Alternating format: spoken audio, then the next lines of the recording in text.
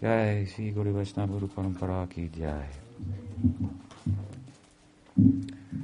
Good evening, everyone. Nice to be here.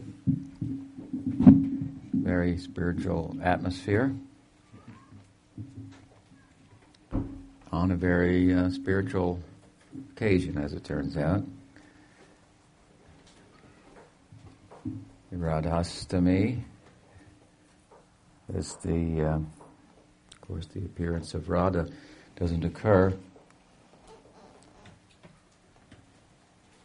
on a full moon, but on the 8th day of the waxing moon, isn't it? Yes. And, of course, Krishna appears on the 8th day of the waning moon. So if you put the two together, you get a full moon of Chaitanya Mahaprabhu. Sriman Mahaprabhu Gaurasundar Ki Jai. So I try to speak a little bit about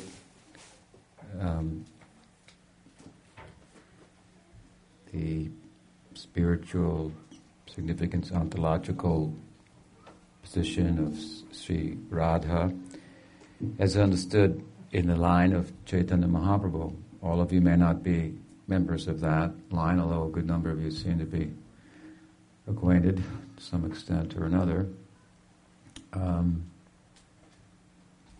But to whatever extent the audience may be mixed and thereby less or more familiar with the topic from the perspective of our particular lineage, I'll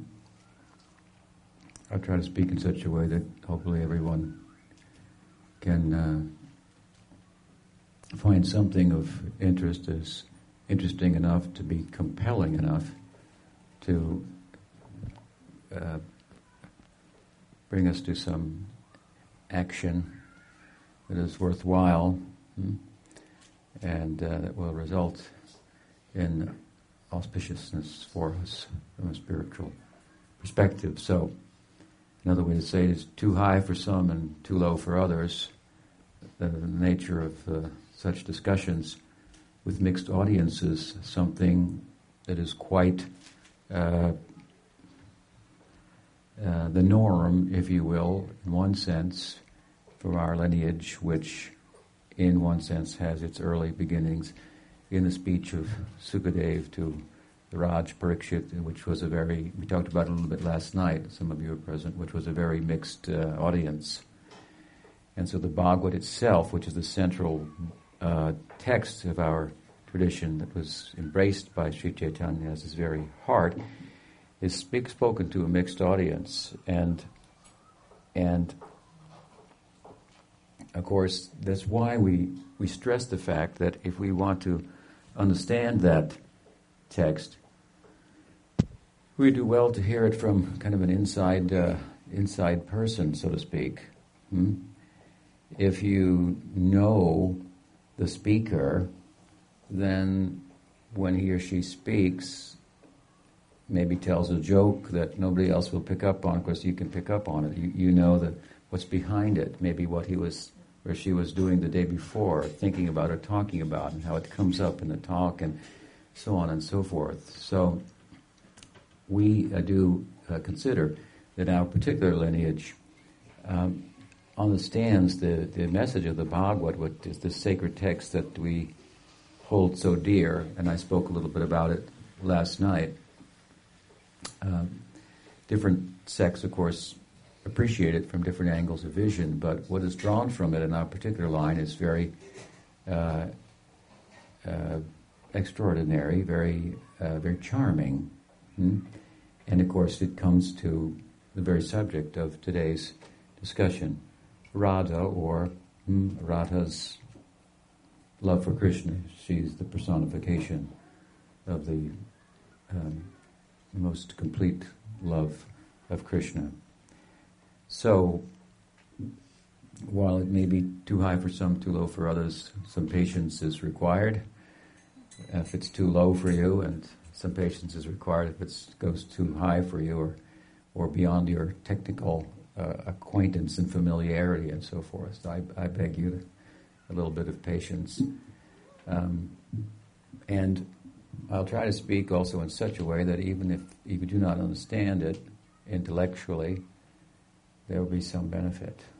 And so I speak from my heart, and I try to translate that into logical type of a flow of words and so forth, that we're rational animals, as it's thought, that you may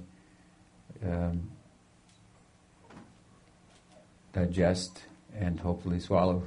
I thought you will swallow and digest my feelings on the subject matter. That's unfortunately what we are left with.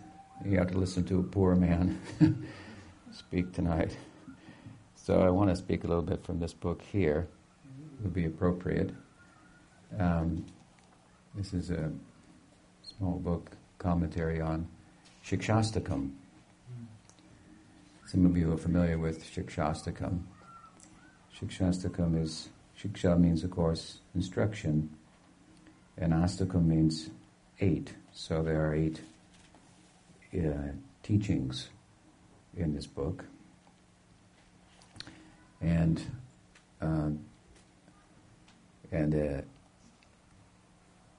they were spoken by Sri Chaitanya. Sri Chaitanya, of course, appeared about 500 years ago in West Bengal. And he is the founder, Acharya, of our lineage, which he is thought to be, and for good reason, Krishna in his Acharya Leela. Acharya means, Achar means behavior, so the implication is that an Acharya means a teacher, so one who teaches by their behavior, by their character, by their example, more than precept, as much as precept speaks, or example speaks louder than precept, it's said. So he was very careful. You can imagine Krishna, if he decides to appear as a teacher about himself, he will have good character and exemplify the teachings very well. This is very characteristic of Chaitanya, and to give an example, to play out what I'm speaking about, he only spoke 8 verses. It's not a lot. Most acharyas in the systems of Vedanta, of which there are many, different nuanced understandings of the nature of Brahman, the Absolute, and so forth, usually make their case with volumes and volumes of writing, rather heady and complex worldviews, derived from the sacred text and so forth. And I'm describing Chaitanya here as Sri Chaitanya as the founder Acharya, the Swasti, the Samasti Guru. Samasti means like the macrocosmic Guru, and then all the gurus in the lineage are the Vyasti. Samasti and Vyasti. Vyasti means like the microcosmic manifestation of that that he embodied, which is the very embodiment of the teachings of how to love Krishna, how to love God, how to love perfectly would be the idea. To love perfectly, of course, we need a couple of things in place. We need a perfect object of love. Because if we give our love, however completely, to an imperfect object, imperfect in the sense that it cannot perfectly accept our love, embrace it, digest it, and, of course, reciprocate in kind. Love is reciprocal, and it will be measured, if at all, on a scale of reciprocal dealings. The more that you and I become one in the word we, without extinguishing one another, in a dynamic union where my heart becomes yours and your heart becomes mine, then we have attained what we call love. So it is again evaluated, if at all, on a scale of the measure, the extent to which there's reciprocation, there's my embracing your heart, your desires as mine, and you embracing my heart, and my desires as yours. So, it's kind of a unity, if you will, and a diversity. Love requires that the two become one, but they become one, as I want to say, in a dynamic way. We includes you and I. It doesn't extinguish you or I in the name of unity. So, if we want to love perfectly, or let us say completely, one of the things we require, then it would seem, is a perfect object of love to repose our loving capacity in, that can fully reciprocate. In other words, we could repose our love in many things, and whatever you repose it in, it's not necessarily a bad idea from the broader perspective. Giving is a good idea, and giving, loving, serving tends to hone of its own the object of its repose. That means if we give imperfectly by way of giving to an imperfect object that cannot perfectly reciprocate, then if we have given nonetheless on our part, and this is the other half of the equation of loving, without expectation of return. I'm saying you need a perfect object of love, and you have to give without expectation of getting. These are the two things which would make for the perfect love. So, if we can give without expectation of return, but to an imperfect object that cannot fully accept, we will not get in return, in kind, the kind of reciprocation that corresponds, if you will, with the giving, and we will not experience the adage, true as it is, that giving is the getting. We'll experience it to some extent. Sometimes, therefore, we get frustrated with, I gave, and I didn't get anything, and it was, So, that's the problem. But a little bit of math is required to the art of the whole thing, if you will. And just like in math or music, let's say it's an art, but there's math to it as well underlying. I didn't get the math too well this evening while singing, but so nonetheless, if we give and to an imperfect object, the nature of the giving is such that the more we can hone our giving in terms of it being selfless and without expectation of return, the more the giving in itself will refine gradually the object of love. In other words, it will take us to a more refined object of love, and we'll end up with the perfect object of love. Therefore, you should give in any case.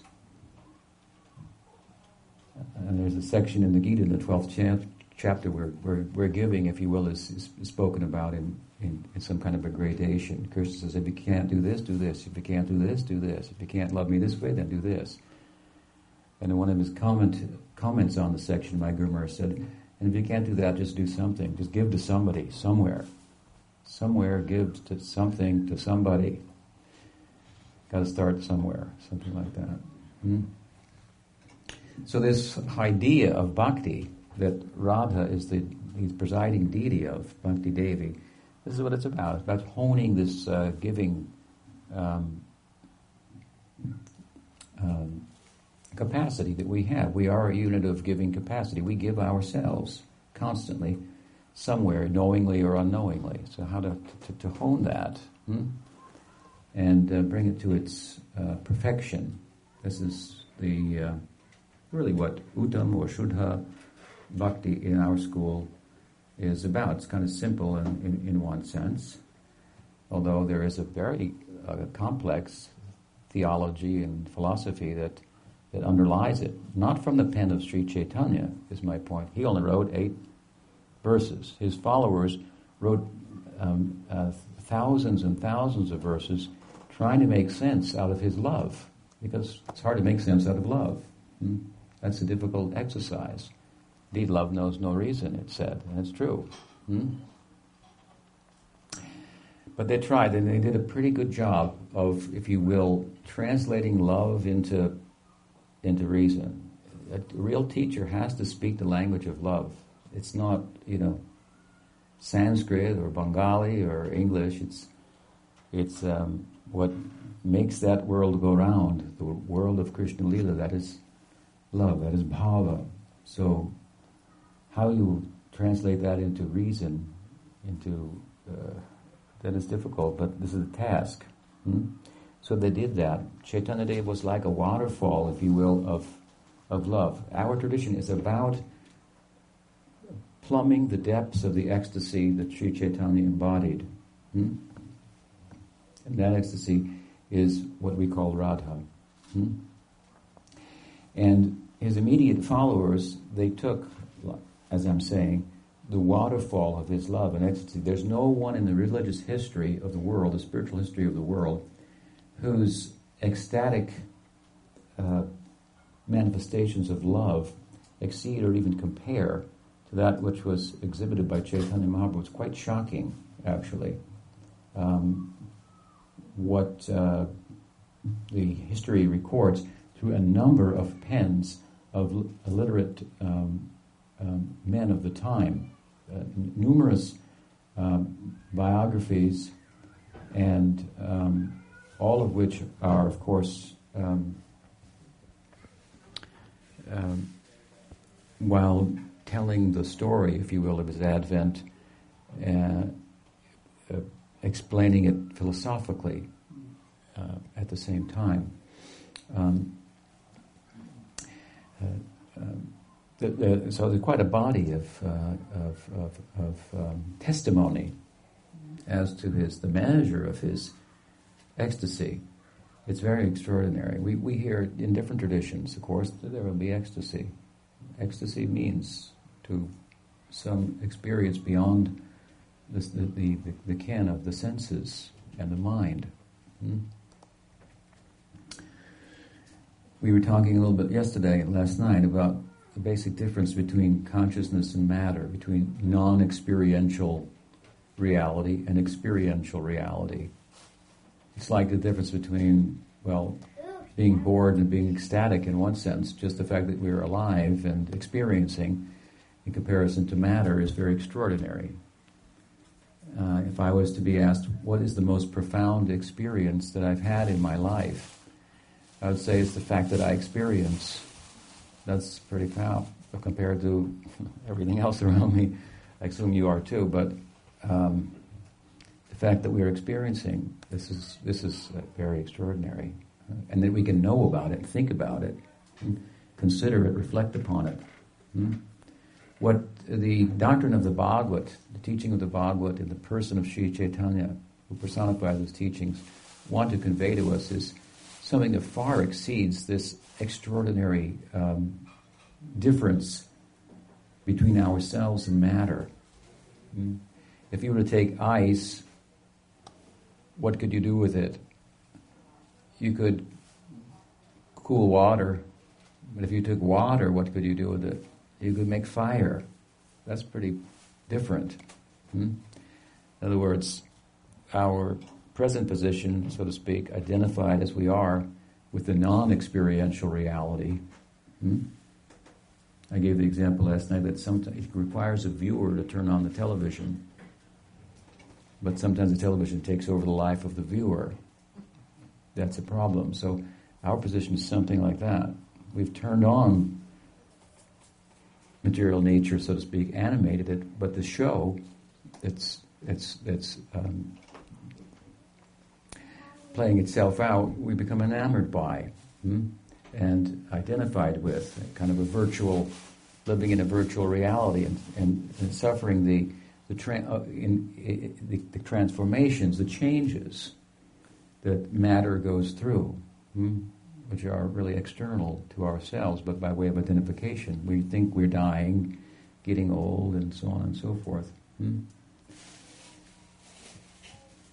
So that the difference between ourselves and matter is like the difference between maybe ice and water in one sense. So it's big, it's dramatic, they're diametrically opposed. Experiential reality versus a non-experiential reality. Life versus death, so to speak. This is such a profound thing that some and many and most teachers of Vedanta, yoga, mysticism in the Islamic or the Christian tradition and across the board stop there. It's a heavy and profound point. The difference between consciousness and matter can really stop you in your tracks in terms of the pursuit of happiness in connection with the fleeting world that is here today and gone tomorrow. We are in pursuit of joy, but an enduring kind of happiness, and it's not very reasonable to think that we'll find it in relation to things that don't endure. But this is the condition that we find ourselves in. Pursuing enduring happiness in relation to things that don't endure. This is like, 2 + 2 = 3. This equation is very bad here. But this is how we proceed. Some people say, well, I'm not really looking for perfect happiness. But that's a folly, actually. You may not look for it in a philosophical context.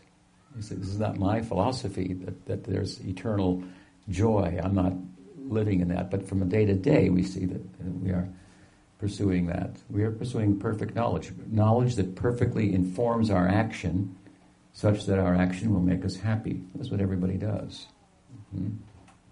So who's crazy? Those who say that there's perfect knowledge, or those who say there's not, and still pursue it, and deny that they are at the same time. So, this difference between consciousness and matter is extraordinary. And as I say, it's so luminous, enlightening, startling to ponder the implications of what we're talking about, that many philosophers just stop there. Just to say that the conventional ego of I am American or man or woman or Californian, Hindu or Catholic, this conventional sense of self, that this is not real. It's a pretty strong point. It's just a kind of a fabrication of the brain in modern terminology. There's a self that appears there. There's a me in William James's kind of philosopher of times gone by outlook. There's a me, and then there's an I. The me, that is here today and gone tomorrow, made up of as it is by the things that we think are mine. Me and mine. So what is mine is me. You understand me? What we think is mine, that's what we think is me. Our me is defined by our sense of my. It's my house. It's my country. It's my family. So what am I? Well, I am, or me am, a Californian, a person, a Marlboro man, if I smoke that brand, or whatever may be the case. So our desires, in relation to things, cause us to be identified with things. But we know that the best things in life are not things. So this identity that's formed on the basis of attachment to things in the sense that they're ours is very problematic. It's as here today and gone tomorrow as the things that it's constructed of. So it must be deconstructed. That's how they say end death, you see. Death is a problem. You have to deconstruct this sense of me that's based on my. Then you have no more. What happens to you? Well, according to some people in cognitive science or philosophy of mind, then the illusion that there's a self would disappear. But as I said, William James, and I think he was right in this, had an I also. So there's a me and an I. I is, I exist. That's not going away. I'm American, that's going away. I exist, that's not going to go away. Because that which exists will always exist. That which doesn't exist will never exist. Existence cannot come out of non-existence. If existence, can you think about, can existence come out of, can experiential existence come out of non-experiential existence? If it's non-experiential, well, how can experience come out of that? So we don't come out of the non-experiential reality or matter. And as I said last night, matter is governed by time and space. So we're not governed by time and space. It means we've always been, we always will be. This is a very startling idea. So we have, I'm American, that's a problem. That's like, you're in negative numbers. Karma is like negative numbers. You borrowed money from the bank, and you got so much more money until you read the fine print. And you realized you owe so much more money than you had previously, and that's what they have now, having borrowed. Anyone who has a mortgage knows the story. You borrowed $100,000, you owe whatever it is, $300,000. But this in fine print. So you just we'll get to that later. Right now we've got something. And so this material life is something like that. The karmic realm of exploitation is that in which we think we've got something, and the cost of it is really not, is overlooked. This should be something that we could readily identify with in the kind of a credit card economy that we live in. We want something, we get it, we can't afford it, but we get it anyway. And so I would liken then in this example our karmic implication to negative numbers. We've gone into negative numbers. And then to come out of negative numbers, and the false identity that I'm American, for example, and arrive at I am, would be to arrive from negative numbers to zero. Zero has a positive context in relation to negative numbers. And so many spiritual paths, most of them in the marketplace today, they end at this big positive zero. It's huge in comparison to negative numbers. I am. Think about it. It's very powerful. I am. What we're saying is, you're a unit of enduring experiential existence. You never die. That's if you really can understand the implications of that, no anxiety, no fear, you start to feel happy. Wow. That feels as kind of a huge relief. Your knowledge in that situation constitutes knowing that which is not going to, not real. You've stopped identifying that which is here today and gone tomorrow. You know what is not real. You know that you exist, and it feels good. And some people call that bliss. Some people call it ananda. It's something kind of, we would say, yeah, there's some ananda in there. There's some relief, a huge amount of relief, actually. Huge. It's huge. So I am is huge. But the question in Chaitanya Vaishnavism, in the Bhagavad school is, okay, we have negative numbers. That's our material implication, karmic implication. It means we've taken and now we owe. I owe, so off to work I go. You've exploited, you've identified with matter, so you feel empty, so you have to take from the environment. Mentally, emotionally, physically. We're takers. That's why I feel uncomfortable. Because if you take something that doesn't belong to you, it's a little uncomfortable, even though you got it, but you have to look over your shoulder, so to speak. This is the problem. This is material life is something like that. There's a pervading kind of anxiety, anxiousness, discomfort. We were thinking, if I could just steal one more thing, we don't think of it like that, but if I could just get one more thing, it'd be okay. But it's not about adding anything to our lives, really. It's about removing the criminal tendency, if you will, within us, the taker in us. It's about becoming a giver. And not taking is not the full face of giving. 0, therefore, is not taking. I'm not taking. I'm not American. I'm not, or whatever. I'm not identified. I am. That's positive, but it's really only half of the full face of giving. Not taking is part of giving. Question is, therefore, in Chaitanya Vaishnavism, given our analogy, are there any positive numbers? You follow me? From negative numbers to 0. We could get waylaid there, I am, and almost pass out at that. And some people do, but the boldness, if you will, of Chaitanya Vaishnavism is that they want to explore beyond the 0. Are there any positive numbers? You even bring it up because what are you talking about? More than that? We become silent, and you want to talk. You understand?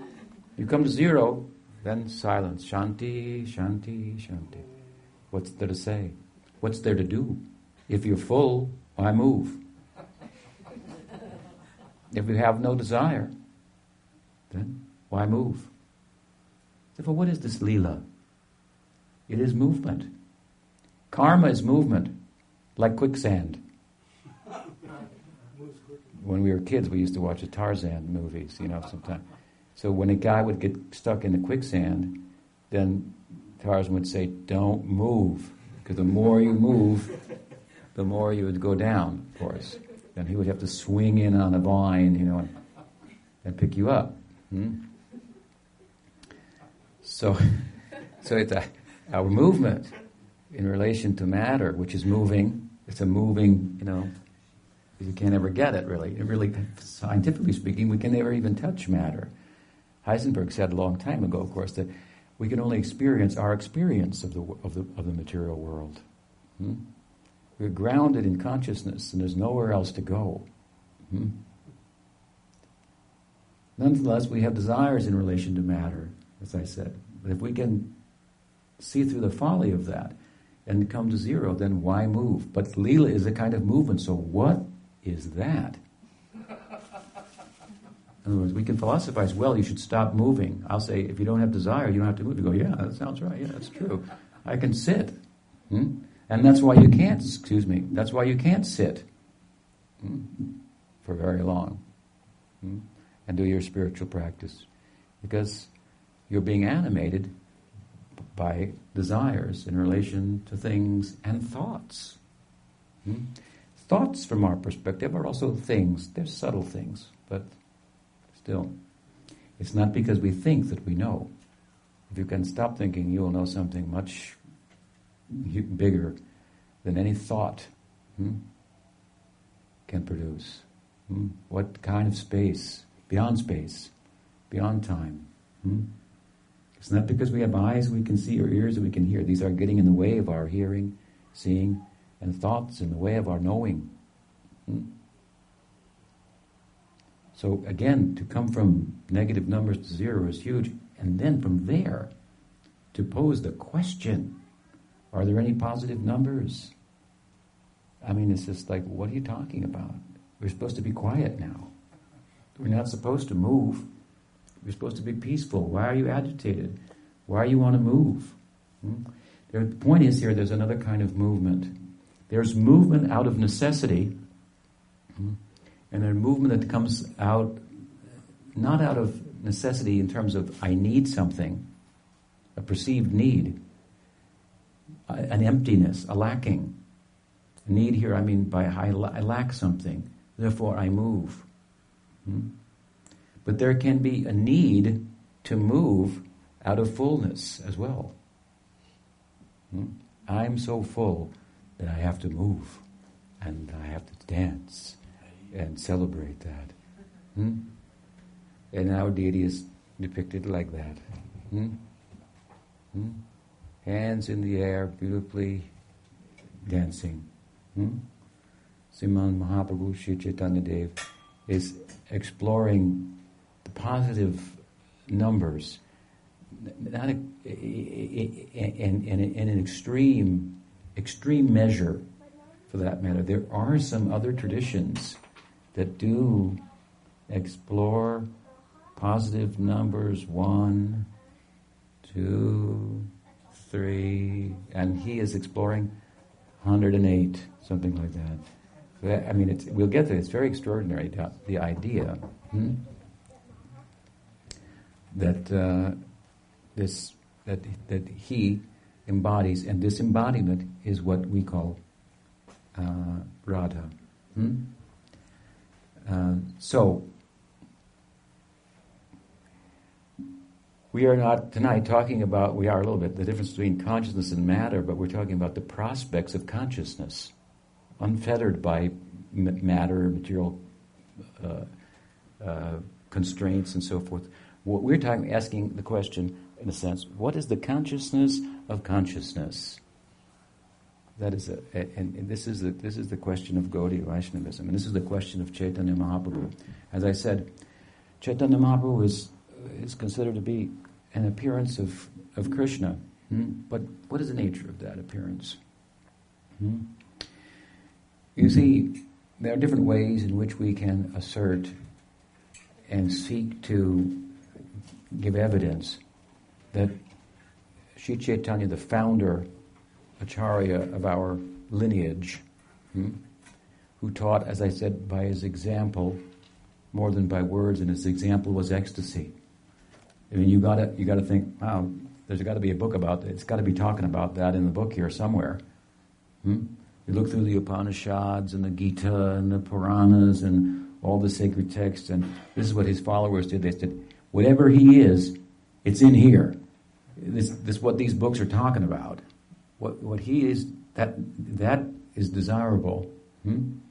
That by uttering the name of Krishna, he would fall into a swoon and roll on the ground with tears pouring from his eyes like a fountain, showering those beneath him, hairs erupting and standing on end in a sacred Rath Yatra, perspiring blood. You see, our particular tradition is one that excels in a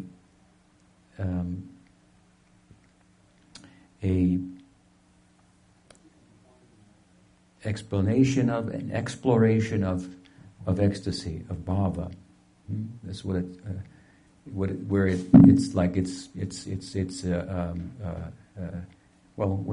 excels. This is its focus.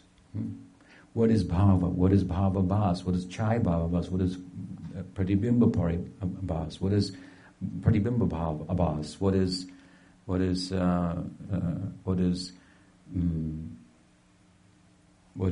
dasya bhav? What is sakya bhav? What is vatsalya bhav? Madhurya bhav? Kanta bhav? Mahabhav? Maranakya? Modan mahabhav? Madan mahabhav? Maranakya mahabhav? This is all about a real exploration of ecstasy. Like I said the other night, we see sometimes it's popular to wear a T-shirt, be in the bhav. So it's a good idea, but it's not so easy. And what is it? What is that subject? What is that bhava?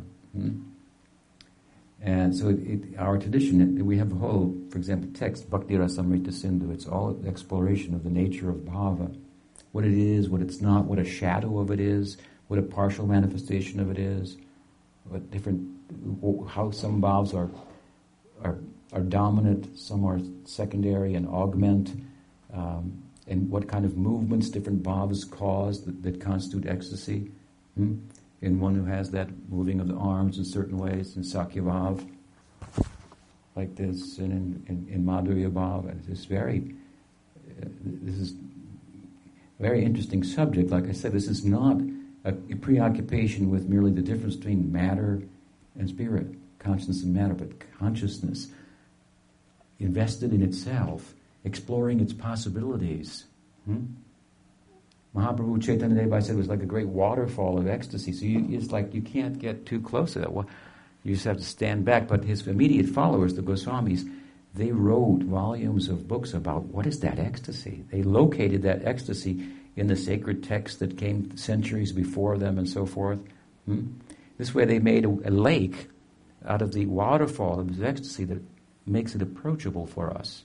And the prospect, the opportunity to pursue something beyond zero and positive in the positive numbers by their grace has come to us. He himself, Sri Chaitanya Dev, wrote only 8 verses. Tonight we come to the last of those 8 verses. I've written a commentary on them, and the verses clearly, they come, they're found in a book called Padyavali, which is a compilation of different texts by Rupa Goswami. There they're not found in any particular order, although they are identified with certain teachings. But the author of the Chaitanya Charitamrita is a book. Sri Chaitanya Charitamrita. Charit means character. Chaitanya means consciousness. Chaitanya Charit Amrit. Amrita means Mritam means death. Amritam means immortal. It also means nectar. So the nectar, immortality, the immortal nectar of the character of consciousness. It's this exploration of the nature of consciousness, and not just the nature of what it's not. This is a very important point. I hope you'll appreciate. What is consciousness? You cannot say, in one sense, what it is, because it's not like anything in the world. I made this point last night. Consciousness is experiential reality. Matter is non-experiential reality. There's nothing like there. What can you? You can't define a thing unless you can find something like it to compare it to. That's how we make definitions. There's nothing in the world to compare it to. Therefore, in some of the texts, when we speak about consciousness, even in the Gita, in the beginning, what does it say about consciousness? The Atma. It's not this. It's not that. It's not this. Neti, neti. It can't be burned. Okay. What is it? It can't be burned. What is it? It can't drown. What is it? It can't be blown away by the wind. What is it? And every answer is, it's not this. It's not that. Difficult to put in words. Why? Because it transcends words. It transcends mind. It transcends reason. But it's reasonable to pursue it.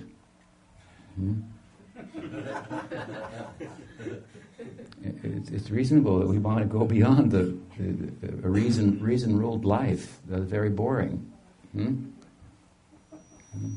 Love knows no reason, so that will have to be left behind. But you'll have to reason well to leave it behind and be well off. At a certain point it may help you, but for comprehensive knowing and feeling and loving, it has its limits. Well-reasoned love is love that ultimately retires reasoning. This is the Brajalila, Gyan Shunya Bhakti. Bhakti unencumbered by the need to know. Bhakti that is rendered not because it should be rendered either. We should do bhakti because if we do bhakti, then we become free from birth and death. We should do bhakti because there's God. No, not with any such consideration. We do bhakti because for bhakti. So it's very difficult to, as I say, define consciousness. And now we want to talk about not just the difference between consciousness and matter, which is a negative way of talking about it, but talking about we have to give it some, it has positive content. That means it will take a shape. And have qualities, characteristics, and so forth. This is what we mean by Krishna. If you were to take Brahman, which is, can't say much about, and concentrate it. And that's a good thing. Talking is usually a waste of time. and thinking as well. But if that were to be concentrated, Brahman. We talked a little bit about Leela. Leela means this movement, that is the celebration of fullness. It's not a necessity out of a lacking, but a necessity out of fullness. Brahman is everywhere, so how can it move? I said this last night. If you're everywhere, how can you move? You can't. Krishna is Brahman moving. What is that? Leela then. What is that? And what is the cause of that move? What has made the impossible possible? That's what we call Radha. That's what we call Bhakti. Radhikar premera unmata. What is it? Ami Shisha Guru Natya. Radhikar premera unmata. Krishna says, I am the student, and the dancing of Radha, that is my Guru, is animating me. That which is everywhere moving, appearing, that which is all-pervasive, appearing as if local. We will think ordinarily, perhaps, that form is a limitation. And we're talking about it in that way in many respects. Our material form is a limitation on ourselves, right? It's the me that I'm identified with, and the I is so much more fluid and has so many more possibilities. And when we talk about that I am, it becomes very broad, very kind of undifferentiated. I mean, where's the differentiation? It means you're not American, you're not Indian, you're not Catholic or Hindu or man or woman, or you just are. It becomes rather profound, but rather kind of vague or spacious. Now, as I said, we're going into positive numbers here, and again, it's starting to become concrete, almost. There's differentiation. There are qualities. There are. If we go from material existence, those negative numbers, like being in jail, to zero, it's like, whoo, I'm out. Like that. It's like you got a passport. I'm going. I'm out of here. We're talking about now getting a visa. That's another thing. And now the shapes that we start to talk about. We talk about Krishna, Radha. You've seen the pictures of Krishna depicted in art, or Radha, for example. And we're trying to talk about what's trying to be depicted there, what's being portrayed there, philosophically, theologically, what's being said. We started saying, wait a minute, Swami, you were just saying like forms and names, and this is all like limiting, and now you're talking about them. So the idea is that what? It's like this. Yes, Brahman is spacious. I am, it's spacious. I exist. It's huge. And I'm loving it. Something like that. I'm loving it. No more anxiety, no more death, nothing like that. I exist and I'm loving it. Now, that means that there's some love there. It's a loving to exist. What we're talking about now in terms of positive numbers, going from there, is existing to love. You tell me which is better. Is it better to love to exist, or is it better to exist to love? There's no question in your mind. Everyone has the right answer. Intuitively, almost before I can finish the question. This is what Bhakti's talking about.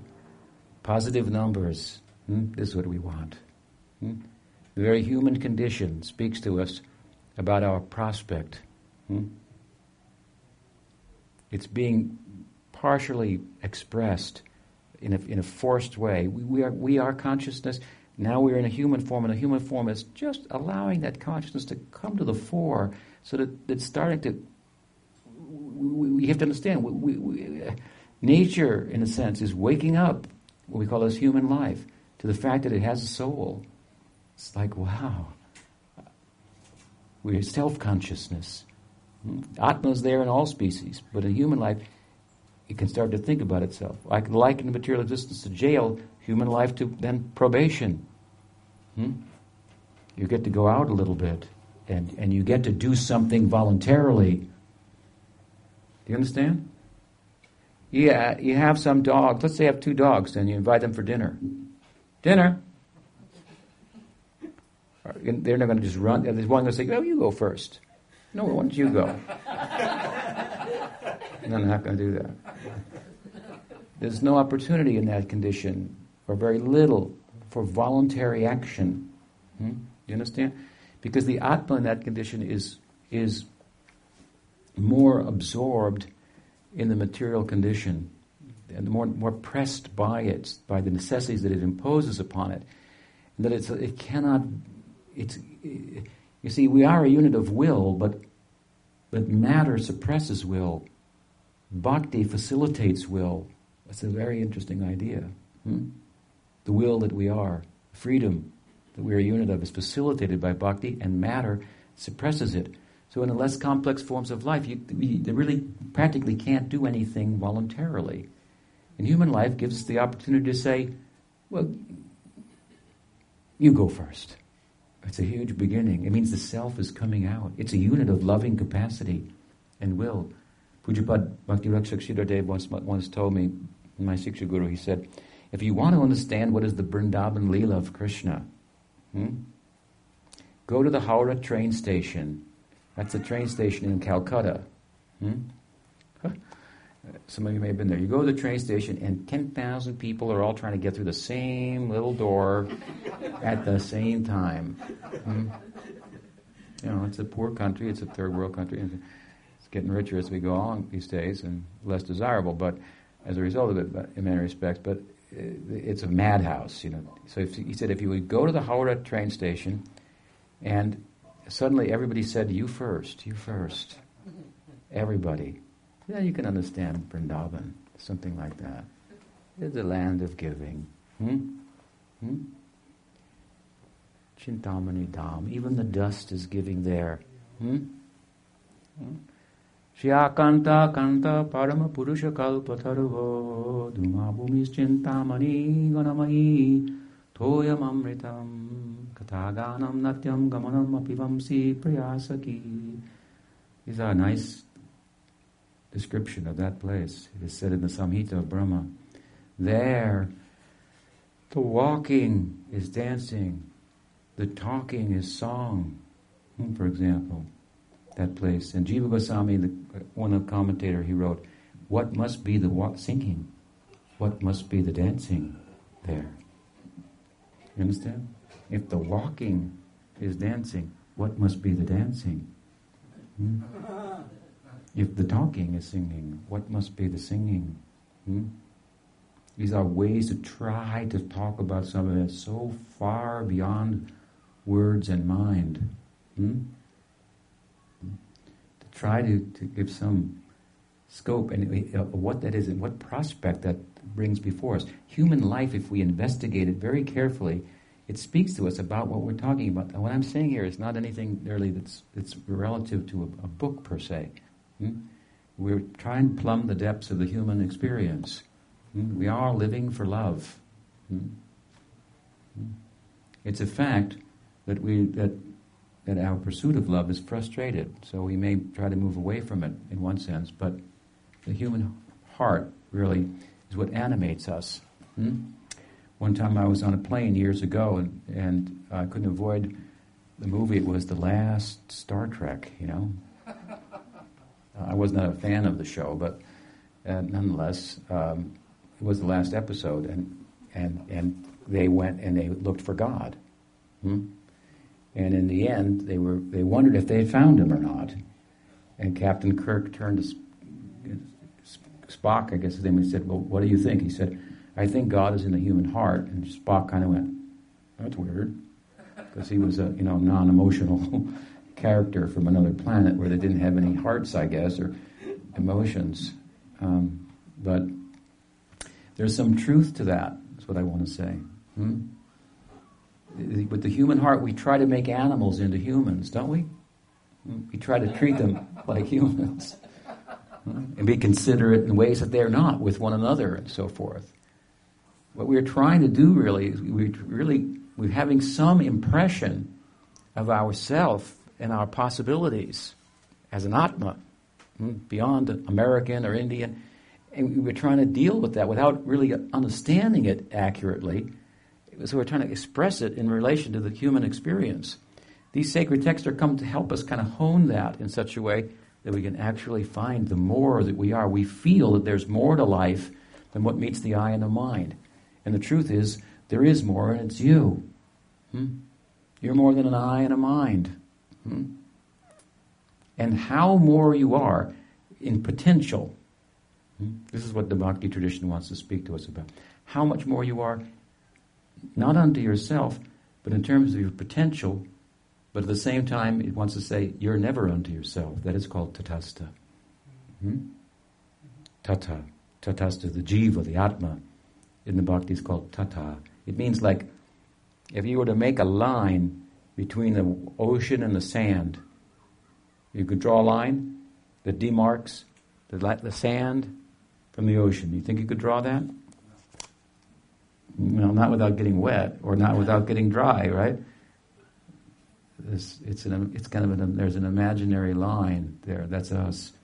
In other words, we are very much defined by our environment, and there's no situation in which we are not either on the land or on the sea, so to speak, on this drowning in the sea of material desire, or on the land of spiritual prospect. If somehow you got waylaid in between in zero, well, there would be some suspended animation that constitutes peace and so forth. But your prospect, with the ingress of bhakti into your life is huge in comparison. The prospect for entering into lila. Lila, that is, I've said before, God is omniscient. What's the problem with that? There's a problem with omniscient. And you think, if I knew everything, there would be no problems. The problem is I don't know everything. I'm constantly trying to get more knowledge. So if you knew everything, all problems would be solved. But he who has all knowledge realizes there's a problem with omniscience. What is it? It's boring. If you know everything, what can you do? I mean, I know everything. What do I do now? The minute you start to do things, you're stuck. You know what's going to happen. So what do you do when you're bored? Then you play. That is called lila. This is ontological reality. This lila. We're studying the nature of consciousness, and it's the fountainhead, if you will, of consciousness, our consciousness source. He's playing, moving, although everywhere. And what's fostering, generating that movement, that we call Radha. That is bhakti. And Chaitanya Mahaprabhu, although he only spoke 8 verses, and they're recorded at the end of the book, this Chaitanya Charitamrita, which is, as I said, a dissertation on the immortal character of consciousness. It's talking about, as I say, consciousness in a positive context. It's not this, it's not that. But what is its character in eternality? And it implies in the very beginning, very name of the book, that its character in immortality is like it's very sweet, amrit. It's nectar. It's charming, beautiful. If I am to move from prison of material existence to the zero of Brahman, and from there I am to move to reverential love of God, and I come in touch with the Vaikuntham and Vishnu and so forth, it sounds like it's getting smaller because I was just everywhere, and now there's this, place. And then I go from there to Goloka, to Krishna Lila. It becomes even smaller. And the Braj, but just a little village. You want us to go there? I thought you had a big idea in mind. I am sounded really big. I am a gopa.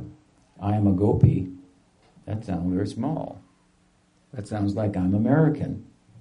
No, you've got to listen very carefully. It's not like I'm an American or I'm an Indian. I'm a cowherd I'm a milkmaiden. Means I'm a player in that Leela. And why is it big? And how is it big? And how is it bigger than the prison house of material existence? Bigger than Brahman, which is everywhere? Bigger than Vaikuntha, which is a opulent display of overtly, God has 4 hands there? Like, whoa. I mean, Krishna has 2 hands. He plays a flute. And he wrestles with his friends and he loses sometimes. And above and beyond everything, he wonders, Subal, she loves me not. What do you think? She loves me not, he says to his friend, who says, Radhe, Radhe, in his ear, and he gets energy. It's okay. She loves you. What is this? God, suddenly, like God is like, his position is in question. You see? In our tradition, God is in an existential crisis. That's a problem for everybody in the religious world. We are in an existential crisis. And the Chaitanya Charitamrita says, God is in an existential crisis. You'd say, oh my God, now what? If God is wondering, what am I? Who am I? Why am I? How are we ever going to figure out what we are? No, it works very well, actually. This existential crisis of Krishna. What is it about? He said, I am the king of love. What makes that 2-armed form of Krishna playing the flute and the depiction of his abode, a little village of cowherds and agriculture and so forth, what makes it big in compared to I am?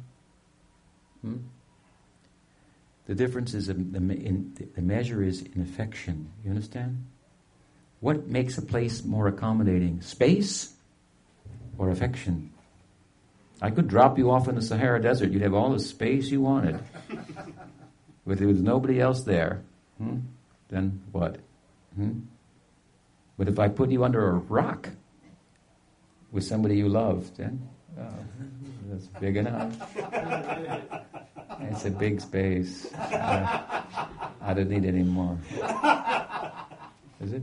Chaitanya Mahaprabhu lived in a room, about 8 by 8 stone room. What came out of that? What a big idea came out of that. If you're looking for space, room, this is where to go. By affection you'll find space. Accommodating space.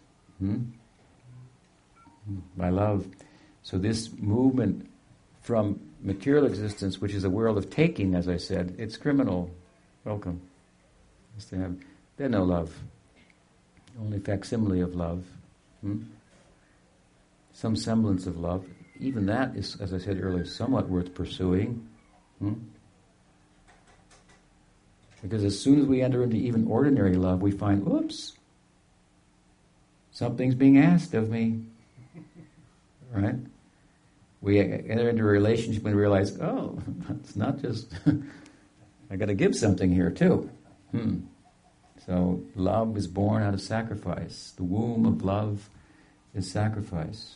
If we analyze even our material love, we find, oh, it's really about giving.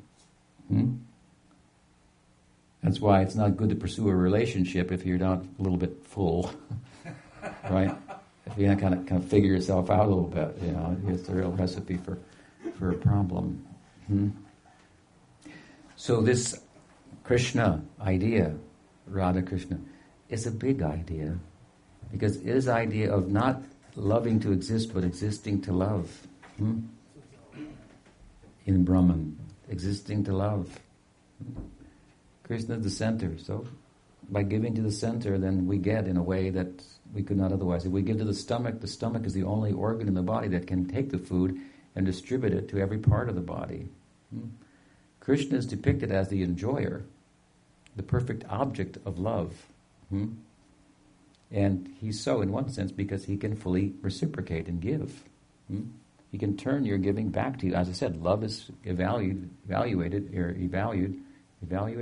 on a scale, if at all, of reciprocal dealings. So Krishna, the perfect object of love, can perfectly reciprocate. He said, as they approach me, I can reciprocate accordingly. In this verse of the Gita, we find Chaitanya Mahaprabhu. In this verse of the Gita, we find Radha. Chaitanya Mahaprabhu is that Krishna, trying to find what it is, what to do. I promised that as people approach me, I'll reciprocate accordingly. But Radha is that person who has approached me in such a way that I cannot, reciprocate. Her approach itself exceeds anything in my possession to reciprocate with. So, Krishna being the God, let's say, being a lover, when he sees the measure of Radha's love, bhakti, in its supreme form, he wants to taste that love. Now Radha, of course, is not going to give him her love, because if she gives him her love, that'll be a problem for the whole religious world, because he will go mad. This is the idea. It's maddening. It's bad enough that he's in an existential crisis because he thinks, I'm the king of love. But now I see that Radha's love exceeds anything. She sees me in a way that allows her to derive more than ecstasy than I can derive by examining myself. Am I the king of love? So he's in an existential crisis. So he, of course, he's crafty, so he makes a solution. She's reticent to give him the love because if she gives him her love, then that love will be proclaimed throughout the world as the highest thing. And she likes to think Krishna's the highest. Everyone should know that. She liked to keep a little bit in the background. Such as her good character. But Krishna, he loves Radha. He wants to tell the whole world, Jai Radhe. That is Gaudiya Vaishnava, Jai Radhe. So she won't give it, therefore he steals it. Krishna's a thief. But he's an honest thief. Could it be? He's an honest thief. He steals her love to tell the world the truth. The truth is, not that God is the most worshipable object, but that God has a worshipable object that we call Radha. That love, bhakti, personified as Radha, is what brings Krishna, draws Krishna and the Atma and the Jiva together. Krishna bows to that. This is very high into the positive numbers analogy we were speaking about. This is 108. Because if you think you go to 108, you find Krishna, but there Krishna is a step down, and we find Radha, who stays in the background. It's like that song. What was that song? The wind beneath my wings, or something like Radha is the wind beneath Krishna's wings.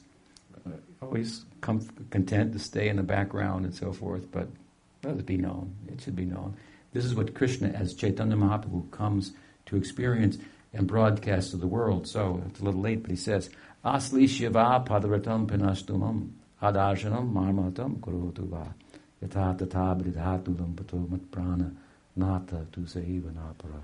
What happens, this is the last verse of his 8 teachings, which are really, his teachings are just outpourings of his ecstasy, taking the form of some words that are poetic. It's not like he sat to compose it, something in as much as just an outpouring of his ecstasy as it's described in Chaitanya Charitamrita in the company of his friends, his intimates, Swarup and Rai Ramananda.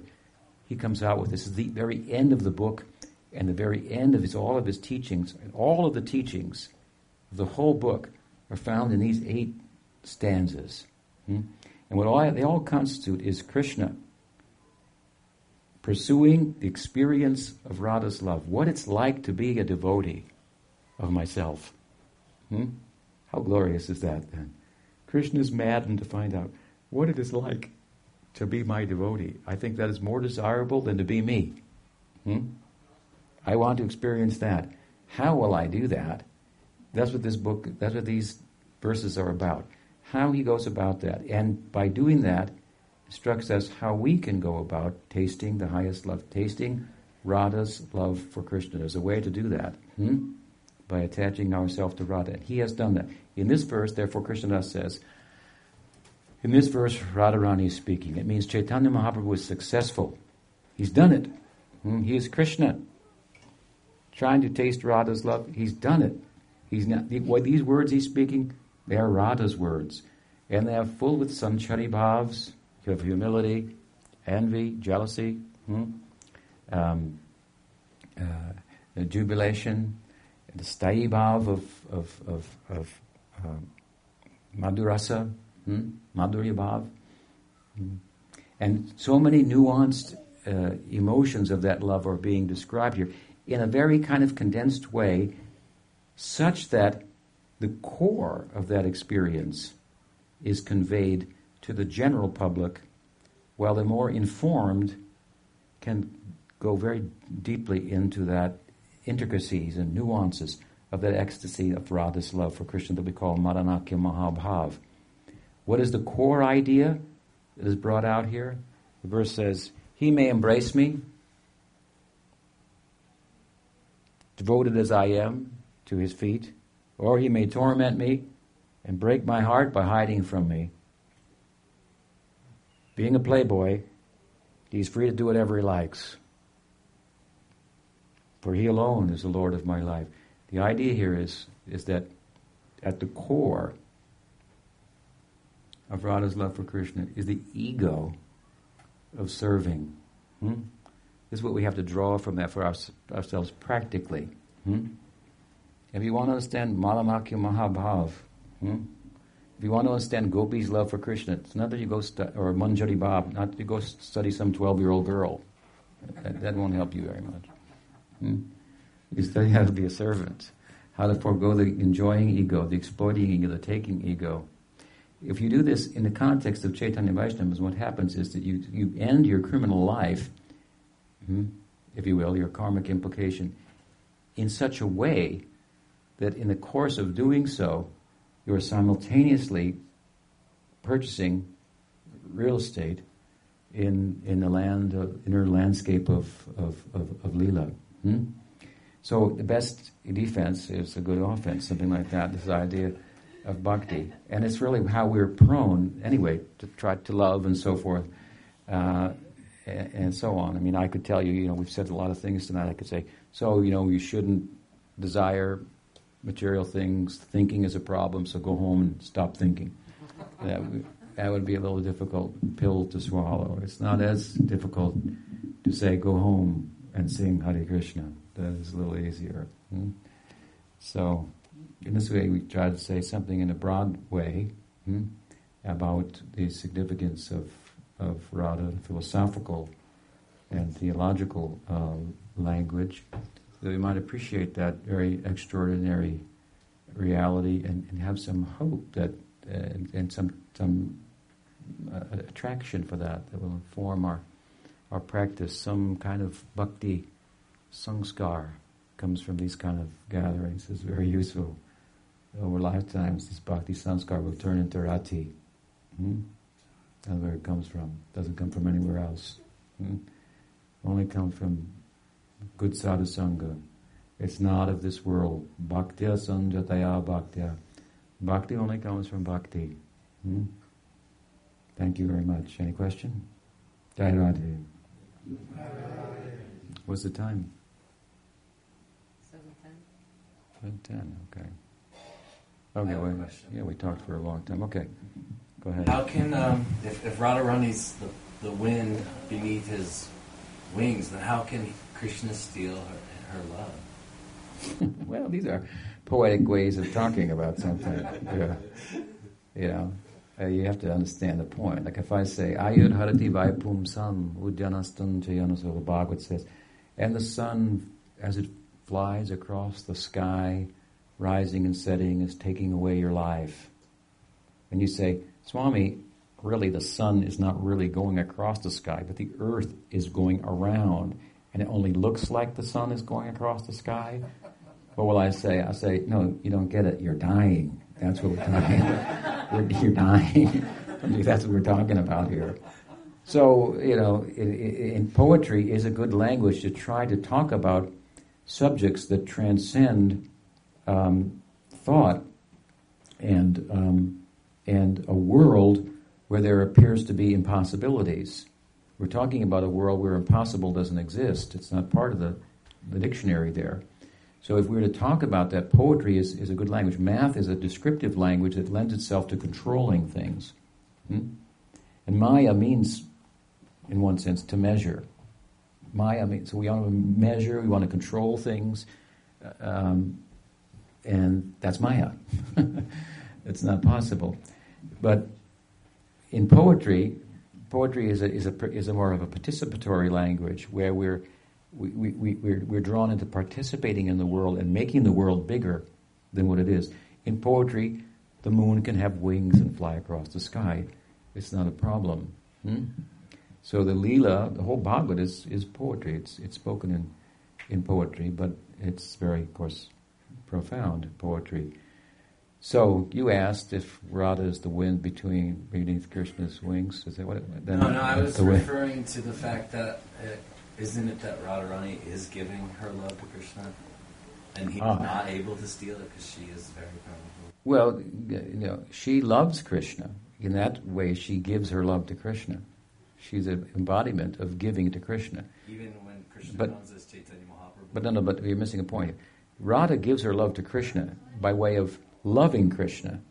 But what Krishna wants is to have the experience that she has of loving him.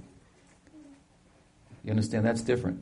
I may give my love to you, but that doesn't mean that you know what it's like to be me loving you. And it's great.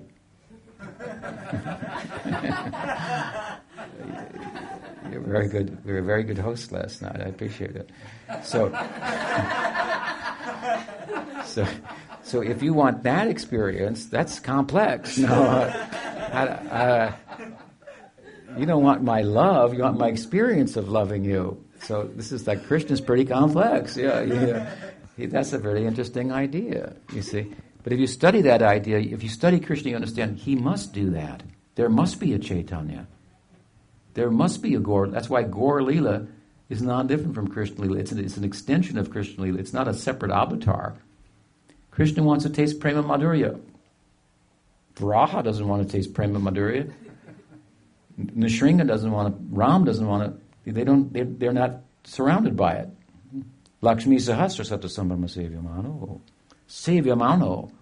Not just many Lakshmis, but Sevyamano. With such affection they have.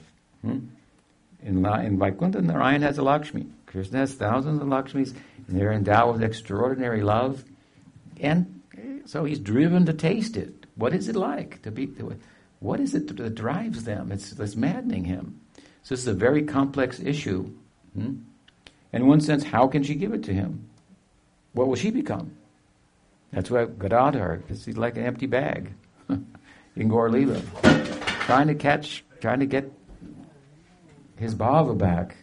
Mahaprabhu is trying to steal it. This is a poetic way of explaining it. What else? Another question? Very charming topics. Very interesting. Thanks for making the journey.